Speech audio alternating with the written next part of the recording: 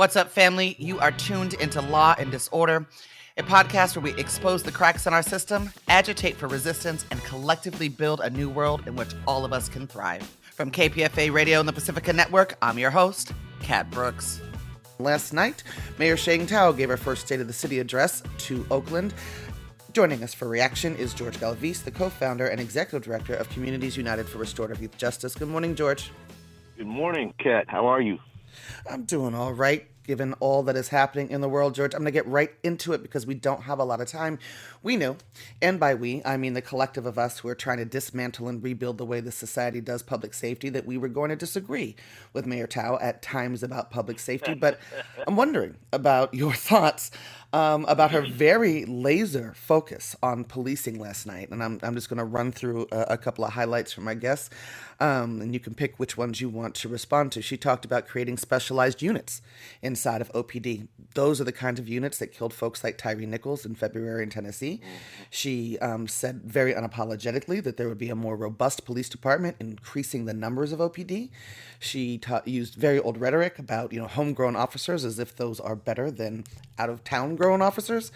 More police academies, more foot patrols, surveillance cameras, sideshow ordinances, which for me is a clear targeting of young people of color, celebrated bringing more highway patrol into the city, and called the utilization and implementation of 3,000 automated license plate readers across the flatlands, let's be clear, that's where they're going, as sensible. Who is she talking to, and what is your response? Yeah, well, my response is that it's a damn shame, because I think those of us who initially supported her campaign were really cautiously optimistic that at the very least that she would begin to think more progressively in terms of addressing root causes. I mean, everything that she just, really kind of expressed yesterday in terms of her State of the Union for the city is really a lot of the same old, same old. This has already been a failed and flawed strategy. It's antiquated. We've tried policing in prisons, and it failed. Had we held them to the same standard that we hold community workers to, because as community workers, we're always asked to prove the absolute efficacy of what we do, they would have been defunded a long time ago. So, bringing in California Highway Patrol, who murdered Eric Salgado, and we still haven't even gotten justice for Eric Salgado, is a slap in the face. Bringing in these special units who time and time again have also murdered indiscriminately black and brown folks, you know what I'm saying, just systematically murdered our people is, and then, of course, the harassment part. Like, let's be real, those license plate readers are all about just giving citations to working class black and brown people as a way of making us uncomfortable, pushing us out, gentrifying Oakland, creating a carbon clone of the city of San Francisco so that they can bring developers in and replace us. It's a displace and replace strategy, really, is what it is. So, that's very clear. This is a playbook from Jerry Brown. So to see this coming out of Sheng Tao has been just very, very disappointing. George, I'm gonna I don't know, pull the veil back a little bit and lift up some of the conversations that I think that we on the left are having. I mean, we are also seeing, right, the rise of a conservative, some right wing, some just really right leaning in terms of policy. They're very loud, very much interested in destroying the word progressive, right, have come after those of us who say that we are woke. Is that who you think the mayor is responding to? And how do we on the left balance, right, taking her to task and holding her accountable for doing public safety differently without giving fuel to folks that are beating this law and order drumbeat, engaging in fear mongering and manipulating the pain and trauma of our folks in order to have a militarized, martial lawed Oakland? Yeah, I think that there's definitely a knee-jerk reaction from a lot of elected officials. It's unfortunate that when people get into office that they become really we see this pattern time and time again where they really become unrooted from their values and really driven by just trying to sustain the status quo in terms of maintaining that seat. And so it's a knee-jerk reaction. I don't necessarily believe that it's simply just these far-right kind of extremists who have really been trying to control this narrative and prey on people's fear and anxiety. I think that that's certainly a part of it. Those folks have been extremely problematic. We also know who's funding those folks, and it's not friends of ours. It's not even people from Oakland. They're being supported by venture capitalists. They're being supported by developers. They're being supported by the law enforcement lobby. And it's unfortunate because they're people who look like us, but they don't reflect our values. It's an old playbook as well that Malcolm X referred to, you know what I mean, in terms of neo-colonial agents, right?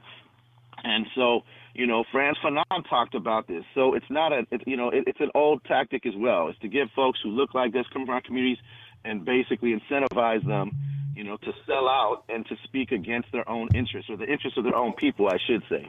So that's not necessarily a new thing. But I also believe that there's really more powerful forces, which are those developers and venture capitalists.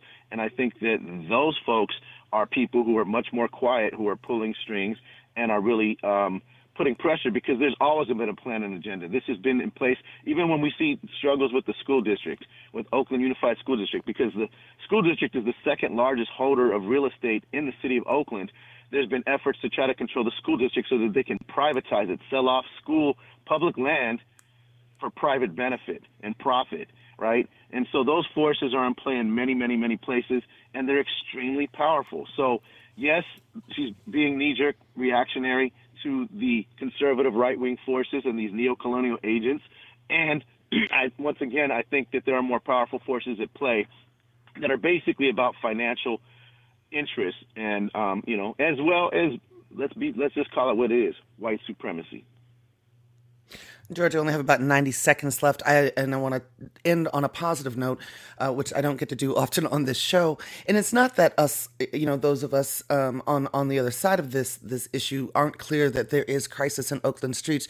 We're just clear that this isn't the way to get to public safety. Last weekend, a big collective of grassroots organizations came together in the West at where you have now taken over Tony Coleman's Bikes for Life. Can you talk about the We Keep Us Safe events and the community's plan to keep Oakland streets safe in about 70 seconds?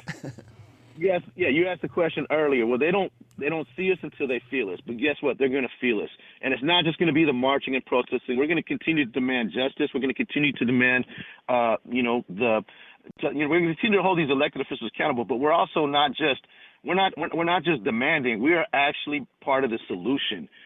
So last Sunday, man, folks like Community Ready Corps, Anti-Police Terror Project Justice Teams, Pathways to Peace, Communities United for Restorative Youth Justice, and many others all came together, and there was a community cleanup. There were community giveaways and resource giveaways to respond to the needs of our community, and then we did a beautiful, powerful community building event with free food, free family fun activities, live entertainment that's homegrown from right here in Oakland in the Bay, and that's what we know works. That's what keeps us safe.